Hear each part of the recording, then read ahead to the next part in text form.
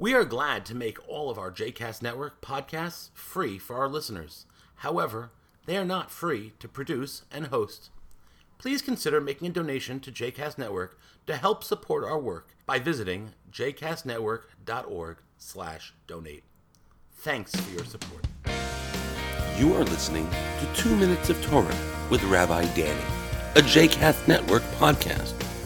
For more information about Rabbi Danny, please visit rabbidanny.com. For more information about other JCast Network podcasts and blogs, please visit jcastnetwork.org. Shalom, and welcome to 2 Minutes of Torah, Parashat Bamidbar, Time and Place.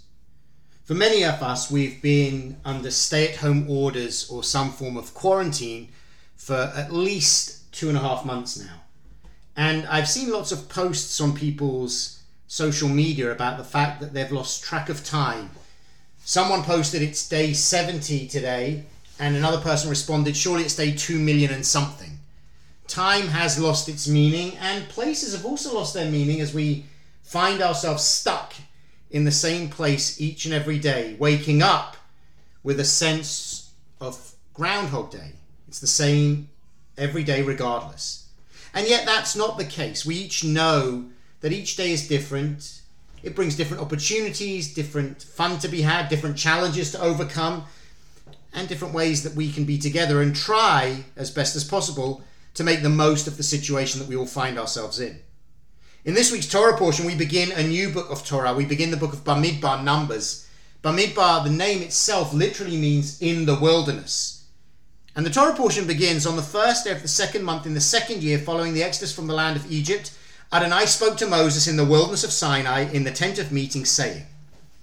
Now, for our Israelite ancestors, we might imagine that time had lost some of its meaning. They were in the wilderness now for over a year, and they were going to be there for another 39 years. God willing, our quarantine and isolation will not last nearly that long. And so with that sense of time having lost its meaning, the Torah portion and the Torah book itself begins by reminding us that we must always count time and be conscious of the passage and transition of time.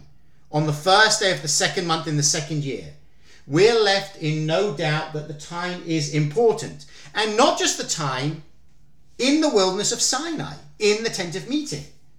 This should not come as a surprise to anyone reading the Torah, because we've been in the wilderness since we left Egypt over a Torah book and a half ago. And so it's not surprising to find that we're still there. But the Torah thinks it's important enough to remind us. Time and place matter.